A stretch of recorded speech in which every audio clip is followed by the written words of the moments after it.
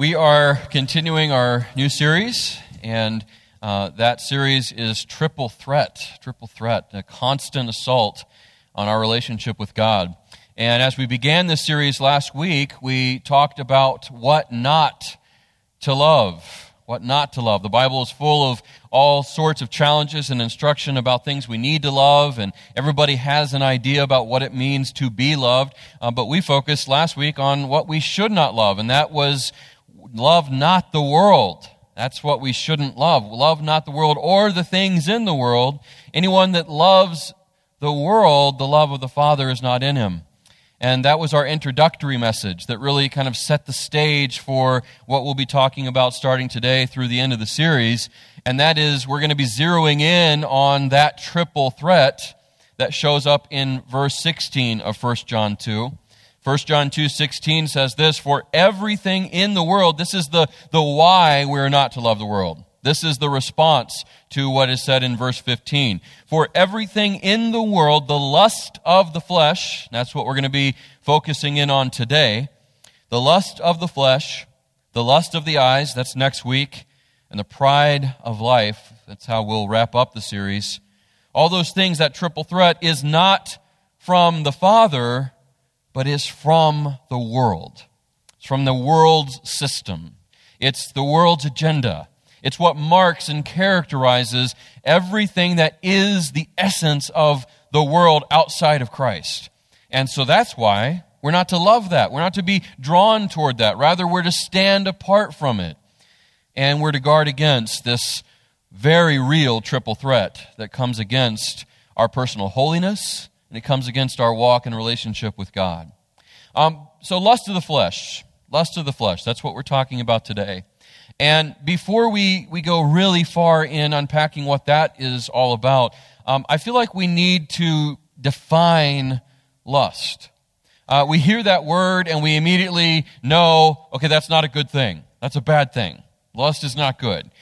We already recognize, most of us, if not all of us, that that's a sin, that there's sinfulness wrapped up in that word. But I want to give a really specific, actually a few very specific definitions of lust, just so we are all on the same page and understanding what is meant by that word and all that comes with it and why it's so important that we avoid it and reject it. So here's how I define lust, and I think it will be helpful for you as we go forward. I want to suggest to you that lust is, first of all, carnal craving. It's everything that appeals to our base and fallen instinct. Everything that is part of what it is to be a fallen human being, our fallen sinful nature. It's carnal craving. Also with that, it's a sinful, idolatrous desire. And idolatrous is the key word there. It's full of idolatry. Sinful, idolatrous desire. And then I also define lust as a longing for the created more than the Creator. It's a longing for the created more than the Creator, and that's where that idolatry comes in. Blaise Pascal, a 17th century French philosopher and theologian, said this, and it's a quote that probably a lot of you will recognize. It's very profound. He said, "There is a God-shaped vacuum in the heart of each man, which cannot be satisfied by any created thing, but only by God, the Creator, made known through Jesus Christ." There's a God-shaped vacuum, a hole, an emptiness in the heart of every person, every human being, that only God can fill. Only God can satisfy. He's the only one that can. And that's why lust is so insidious, because it goes at that hole, it goes at that emptiness, and it tries to fill it, but it never can. It never can. It still leaves us empty. I want to also define for us today specifically lust of the flesh, because that's the first aspect of lust, of this triple threat of lust that we're talking about today. So here's a specific way of defining lust of the flesh. I define it as the pull to find physical fulfillment from a sinful choice or action. The pull on us, the draw to find physical fulfillment from a sinful choice or action. Last week we talked about love for the world being more of a directional thing, as what John said in verse 15 of 1 John 2. The love of the world, anyone who has love in his heart for the world does not have love of the Father. We said that that's really saying anybody whose love is toward the world does not have love toward the Father. And I said it was like a magnet, that there's this magnet constantly drawing our heart, one way or another. Well, it's the same way as lust of the flesh works. It's like there's this constant magnet pulling at us, appealing to our flesh, pulling us to find fulfillment and satisfaction in a sinful choice, a sinful action, trying to get us that fulfillment that we'll never find apart from God, outside of Christ. St. Augustine, who was a 4th century theologian, he was a bishop and a writer, very, very well known. He said this: bodily desire, fleshly desire, welled up within me and exuded mists which clouded over and obscured my heart, so that I could not distinguish the clear light of true love from the murk of lust. That's how he described his battle with lust of the flesh. Like these clouds just billowing over his heart, obscuring the view, so he couldn't distinguish what was real, good, noble, honorable love from murky, dark, sinful lust. And I think for those of you who have struggled intensely or a long time against the lust of the flesh, you know what he's talking about. You know how real and powerful and agonizing the enemy that is the lust of the flesh can be on our hearts, on our souls, on our spirit. I think he got it right. Another way of defining the lust of the flesh specifically is this: it's being ruled by your body instead of ruling your body. Being ruled by your body instead of ruling your body.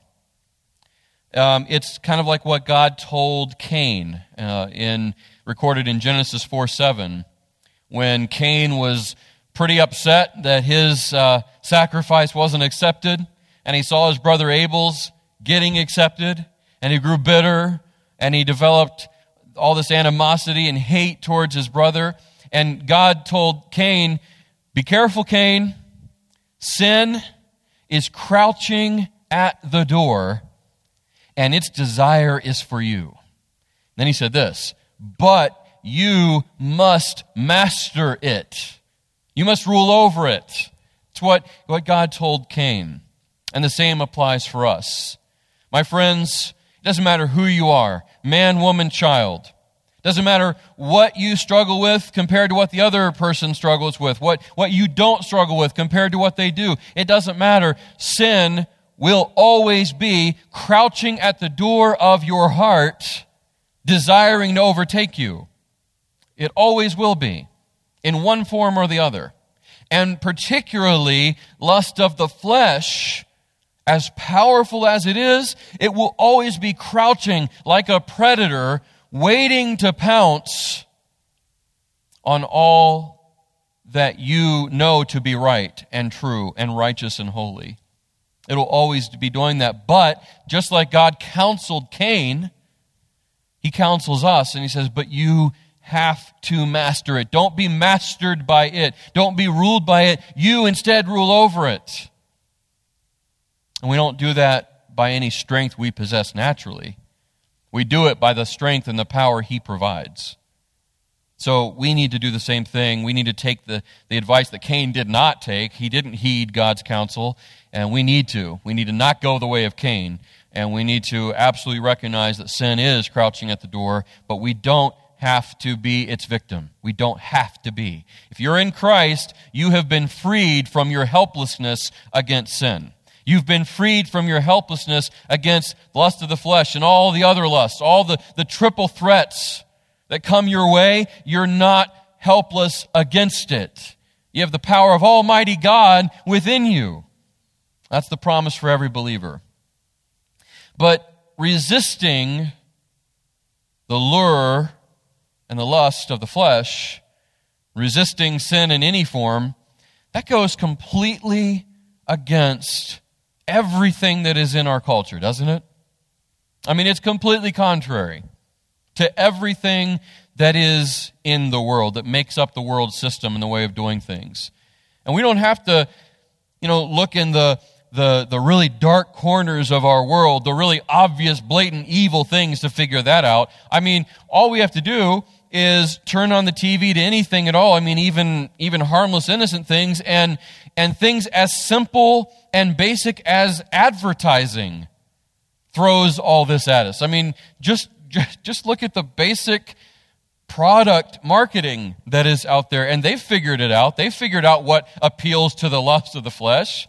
I mean, everything down to like gum and like soda and deodorant. I mean, it all employs lust of the flesh, and it appeals to that. I mean, it's really amazing how pervasive this is in our world. So we don't have to look very far to see that message constantly coming at us. Don't resist. Don't try to rule over the lust of the flesh. Don't try to rule over your carnal state. No, just go with it. Do whatever feels right. Do whatever you want. Obey your thirst in whatever form that takes. That's the message coming at us from our culture, from the world, which is why we need to not love the world. It goes completely against everything that is of God, and it's full of a triple threat against our heart. And the first way that tries to do it is through the lust of the flesh.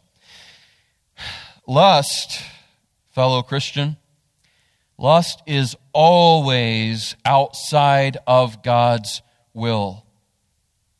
And it's always at war against our contentment with Him. Always.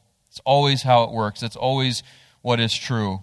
Lust is always going to be outside of God's will, and it's always going to be at war against our contentment in Him. That's true of each aspect of the triple threat that we're going to be looking at throughout the remainder of this series.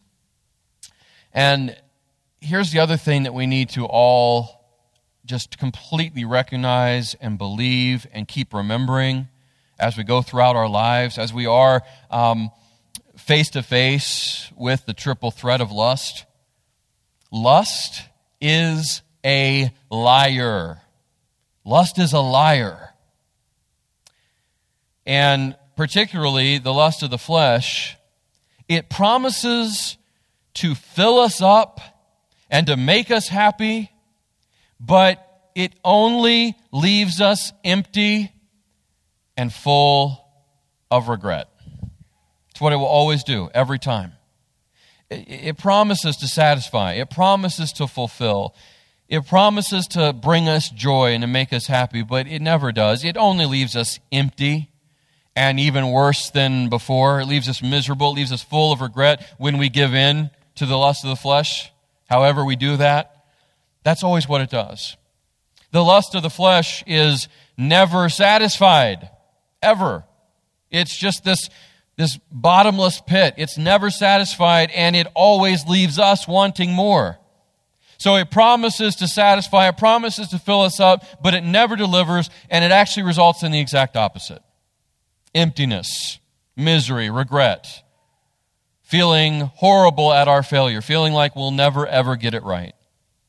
And again, I would say that just about all of us can identify with that and has experienced that. This is what Solomon was talking about in Ecclesiastes when when he said, you know what, I'm going to pursue a hedonistic way of living. And so he tells us in Ecclesiastes, I deprived myself of nothing. Anything that my hand wanted, anything that my body craved or desired or had urge for, I did it. I gave that to it. I didn't deny myself or withhold from myself any pleasure. I just pursued it all. Whatever my eye saw and wanted, I did it. Whatever I felt, I did it. But he said, but at the end of that, I realized all of that was vanity, a chasing after the wind, emptiness. It didn't leave me satisfied. It didn't fill me up. It left me completely empty. There was no point to it whatsoever. It was a chasing after the wind. Lust is a liar, and it will always leave us empty, always. Lust of the flesh, what does it look like? Well, 1 Thessalonians 4, 3 through 5 gives us an example, and it's the most obvious and the most common example of lust, particularly lust of the flesh. It's really kind of what we go to automatically when we think about that phrase, that term, that concept, lust of the flesh. And so 1 Thessalonians 4, 3 through 5 tells us a very specific area or category of lust of the flesh that we are to avoid and abstain from. Verse 3 of 1 Thessalonians 4, the Apostle Paul says this, for this is the will of God. And we all want to know what the will of God is for our lives, right? Every believer wants to know that and wants to be sure that we're walking in the will of God. Well, here's one example of that. For this is the will of God, your sanctification, being set apart, your holiness. And here's a very direct avenue for holiness. Here's exactly what we need to do to maintain holiness and sanctification. That you abstain from sexual immorality. That each one of you know how to control his own body in holiness and honor, not in the passion of lust, like the Gentiles, and that's another way of saying the world, the unbelievers, the lost. Not in the passion of lust, like the Gentiles who do not know God. So this is one very, very common, familiar aspect of the lust of the flesh. It's the lust of the flesh as it relates to sexuality. And I think that probably most of us are going to go right to that area, that particular part of lust of the flesh. It's the most common. It's what we think of. It's what we probably hear about most. Whenever there's a warning against lust and against lust of the flesh, we automatically go that way. And that's fine. I mean, this is obviously a very pervasive part of lust of the flesh. And it's something that many, many, many people, saved and unsaved alike, struggle with.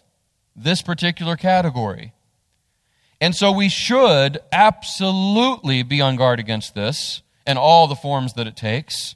We should absolutely abstain from sexual immorality as people who are called to be sanctified. For sure, that should be way, way, way up there in our list of priorities. And this sexual immorality, by the way, is kind of an umbrella. There's a lot of things under that. It's not just the sexual act itself, the complete fulfillment of that. There's all sorts of other ways we can be immoral in our sexuality and sin in that way, short of carrying it through to completion. So it covers a lot. But here's what I want you to make sure you understand. While this is, again, a very pervasive and powerful part of lust of the flesh, by no means is it limited to that. And that's the danger. This is what's so insidious about lust of the flesh. This is part of how it lies to us. The enemy wants us to believe that lust of the flesh is limited to sexual sin or sexual lust. And that's part of it, and it's a big part of it. But that's not the whole of it. It's not the whole of it. Lust of the flesh can take on many different forms. And it can come through different avenues. And there's different aspects and areas of the lust of the flesh that will be a struggle for us that go beyond that of a sexual struggle. Here's what 1 Corinthians 6:12 says. And here's what I mean by that. The Apostle Paul, still writing, he says this, all things are lawful for me. There's that Christian liberty that we often love to hold up. We pull that Christian liberty card whenever we get a chance, right? I have liberty in Christ. I have liberty through Christ. So I can do this or this or this and be fine because I've got Christian liberty. Here's what he says about that. Yes, you have liberty in Christ, but all things are lawful for me, but not all things are helpful or beneficial or profitable. All things are lawful for me, but not all things are helpful. All things are lawful for me, but, and this is so key, I will not be dominated by anything. See, this extends to all examples of the lust of the flesh, not just the sexual part of it. It's not a one-size-fits-all thing.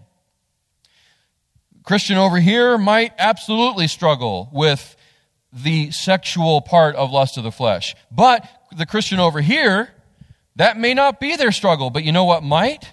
Alcohol, tobacco, smoking of some sort. That might be an addiction. It might be something we never like to talk about or address in church or in churches, particularly for some reason Baptist churches, and that's food. Yeah, that's something we never talk about, right? We're so quick to point out the problem with sexual sin, and we're so quick to point out the problem with other forms of addiction, drugs and alcohol and everything else like that, and that's, yeah, those aren't good things by any means, but we tend to conveniently pass over that little nagging problem of overeating. That word that we just don't like to ever hear or think about, gluttony. Gluttony. And you better believe gluttony is just as much a sin as anything else. And it's just as much a part, or can be just as much a part of lust of the flesh as anything else. You know, I mean, we hear Paul's challenge that he did for himself, and he encourages us that, you know, that he buffets his body daily, and we see that word and we think, oh good, I get to go buffet my body. And that tends to be the way we look at it. Like, food is completely fine. You know, let's just be Garfield and just spoon it all in as much as we can. My point is this. There's a lot more to lust of the flesh and the sinfulness of that than just the sexual part. And we need to understand that. We need to do exactly what Paul says here. I'm not going to allow myself to be dominated, controlled, mastered, ruled by anything. I'm not going to allow myself to be addicted to anything of the flesh. Food is great. Too much food, overindulgence in food, addiction to eating, not good. Not good. Need to avoid that. And you fill in the blank. There's so much that can be part of this. It's very far-reaching. I will not be dominated by anything, the Apostle Paul says, and we need to have that mindset as well.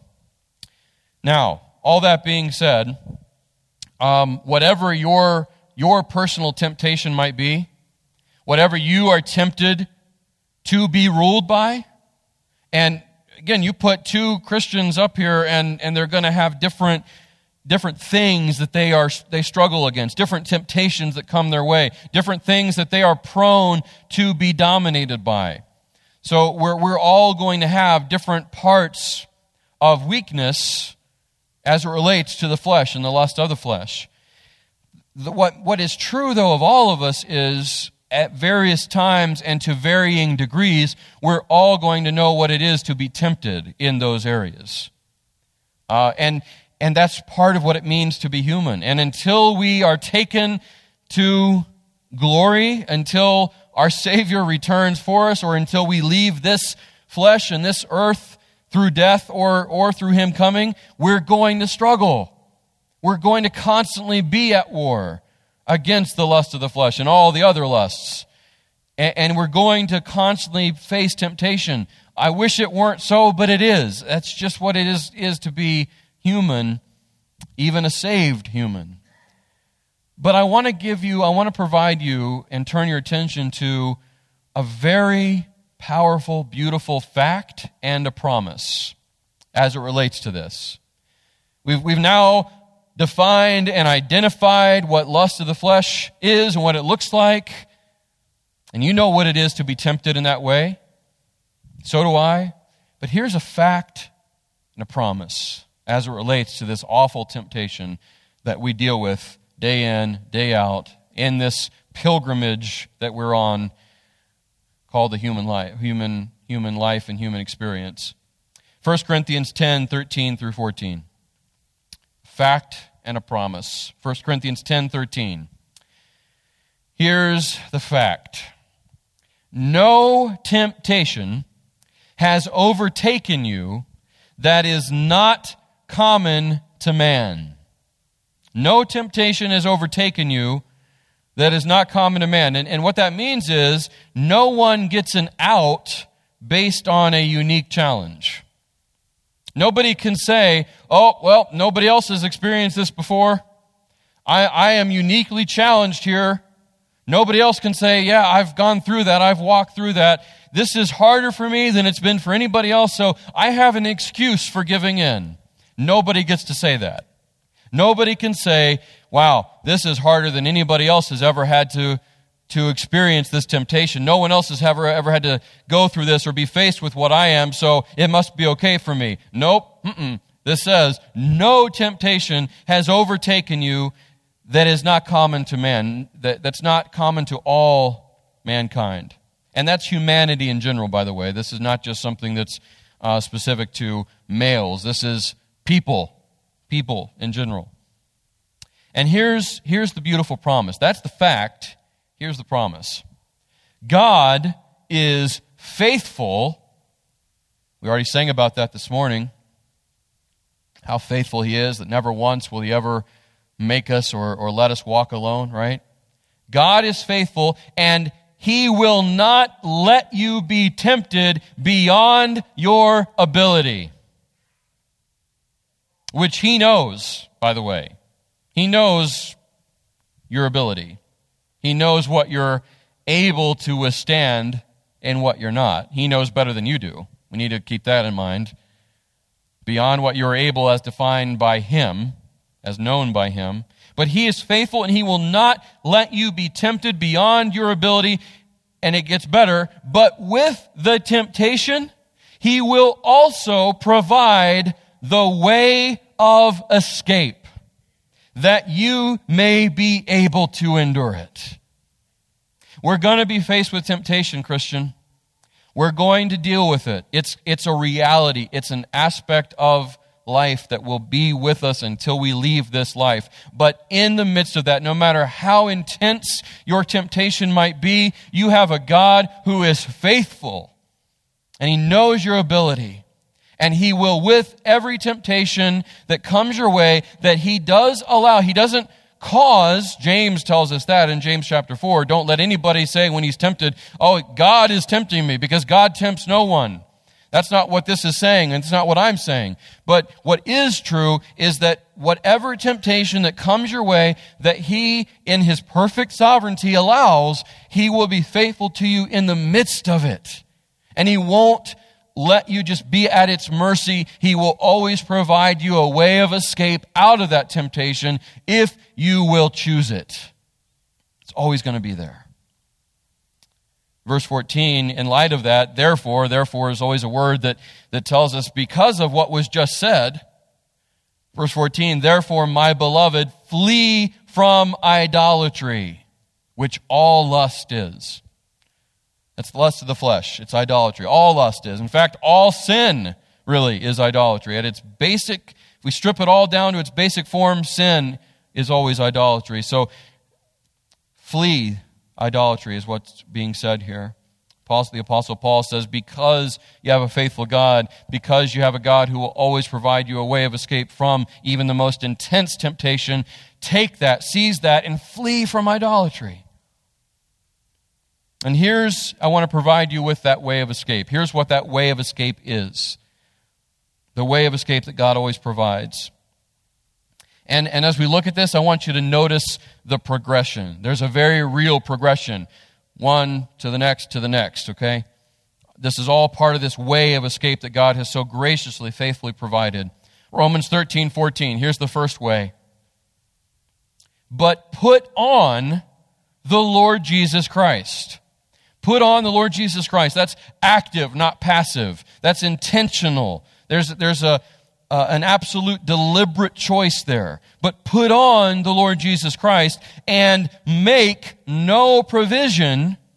Once again, there's active, not passive. Make no provision for the flesh to gratify its desires. Put on the Lord Jesus Christ. That means put on His holiness. Put on His life. Put on His power and put on His victory, which He's given you, Christian. You know, the Bible says that Jesus, our great high priest, was tempted in all ways as we are, yet without sin.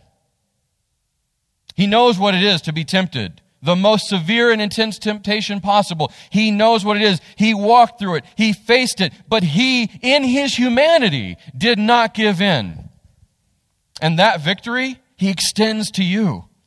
He gives it to you and to me. So put on, actively choose to be saturated by, actively choose to be yielded to and dependent on the life of Christ in you and all that He is. And make no provision. Don't open the door for your flesh to gratify its desires. So that's the first way. It's the Savior. The Savior. That's the first way of escape. The living Lord Jesus in you, believer. And next, like I said, notice the progression. Galatians 5:16. But I say, walk by the Spirit. Be led by, be empowered by, be in dependence on the Spirit. Walk in step with the Spirit. Walk by the Spirit, the Holy Spirit. And you will not gratify the desires of the flesh. We need to start believing, Christian, that we actually literally have the Spirit of God in us. We might say that we believe that, we might recognize that as fact, but how often do we live as if that's not true? How many times do we forget the third person of the Trinity in our lives? You know, we acknowledge God the Father. We pray to God the Father. We acknowledge God the Son. But how many times do we neglect and forget and look over the Holy Spirit, who is very God dwelling and living in us? All the power of the Godhead, the one who raised Jesus to life, also stands ready to infuse you with all of His life-giving power. We just have to yield to it. We have to accept it, the power that He's willing to give us. Walk by the Spirit, and you will not gratify the desires of the flesh. So that's the second way. It's the Spirit. First way of escape, it's the living Lord Jesus. The second way of escape, it's the Spirit of God who gives us the life of Christ in us. And then thirdly, Philippians 4:8. Finally, brothers, whatever is true, not the lie of the lusts that we've identified already this morning. Lust is a liar, right? Finally, brothers, whatever is true, whatever is honorable, whatever is just, whatever is pure, whatever is lovely, whatever is commendable, if there is any excellence, and that's specifically talking about moral excellence, all of which is the complete contradiction to all that is of the flesh and all that is of lust. Complete contradiction. So all of those things, that great, wonderful list, think about these things, the Apostle Paul says. All of those things, what's true and honorable and pure and lovely and commendable and all of that, anything that's worthy of praise, think on those things. And that word think, what he really means there is, he's saying, I want you to dwell on those things. Be saturated in your mind by those things, not the things of the lust of the flesh, not the things of the world. No, dwell on these things. Be fixated on those things. So this third way of escape, it's the mind. It's the mind. It's what we think about. It's what we allow ourselves to be occupied with. What's your focus on? See, and there's more avenues of escape that God provides us, but these are the big ones. These are the constant avenues or ways of escape out of every single temptation, out of all that the lust of the flesh tries to throw at us, all that the enemy tries to throw at us. There's always going to be these ways of escape for every Christian, every single believer, no matter how long you've been saved. If you came to Christ yesterday, you've got the full measure of this escape route available to you. The Savior, the Spirit, and your mind. And in light of all that, because of all that, here's what we need to do, what we can do, and what we must do in response. 1 Corinthians 10:31. It all comes down to this. So whether you eat or drink or whatever you do, do everything for the glory of God. That's the antidote, believer, to the lust of the flesh, to all lust. That's the ammunition against all sin. That whatever I do, whatever activity I'm involved in, whatever I think, whatever I choose, whatever action I commit, that I do it all for the glory of God. That covers it all. Covers it all. Leaves nothing out. This is what we're called to. This is what we can choose to do. This is how we can choose to live. And in light of all that God has done for us, in light of all that He's given us, this is what absolutely makes sense as the only logical conclusion, how we should live, how we should operate. And we need the power of the Spirit to do it, and thank God we have the power of the Spirit to do it. Amen? Let's pray. Father, thank you for your word. Thank you for warning us against the lust of the flesh. Thank you for identifying for us, not just in what was covered today, but throughout your word. You identify for us characteristics and markers and signs of the lust of the flesh. You've given us warning after warning. We can spot it, and I thank you for that. I thank you also, Father, for the fact and the promise that we've been able to look at today. The fact that we are not alone. That no matter what we face, there's no temptation, there's no aspect of the lust of the flesh that comes our way, whatever it may be that we personally struggle with as it relates to the lust of the flesh. There's nothing that comes our way that somewhere, someone has not also experienced and gone through. No temptation is going to come at us and overtake us that is not common to all men. Thank you for that fact. But more than that, thank you for the promise that we have read. That you are faithful. And that you will not allow us to be tempted beyond our ability to fight against it, to withstand under it.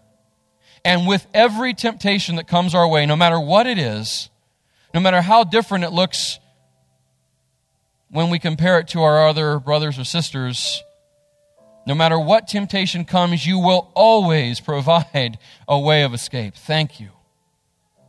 Thank you for your Son, not just giving him to us to go to the cross, but giving him to us to apply his holiness and his righteousness and his victory to us. Thank you for your Holy Spirit indwelling us, applying his power if we will yield to his power. And thank you for giving us the ability to have a renewed mind. And help us to think about those wonderful things in that list that the Apostle Paul wrote. To choose to be focused on those things, not the things of the flesh. Thank you, Father, for giving us literally everything we need to live a godly life. Help us to do it. Help us to walk by your Spirit, all in the name of your Son and for his name's sake. And it's in his name I pray. Amen.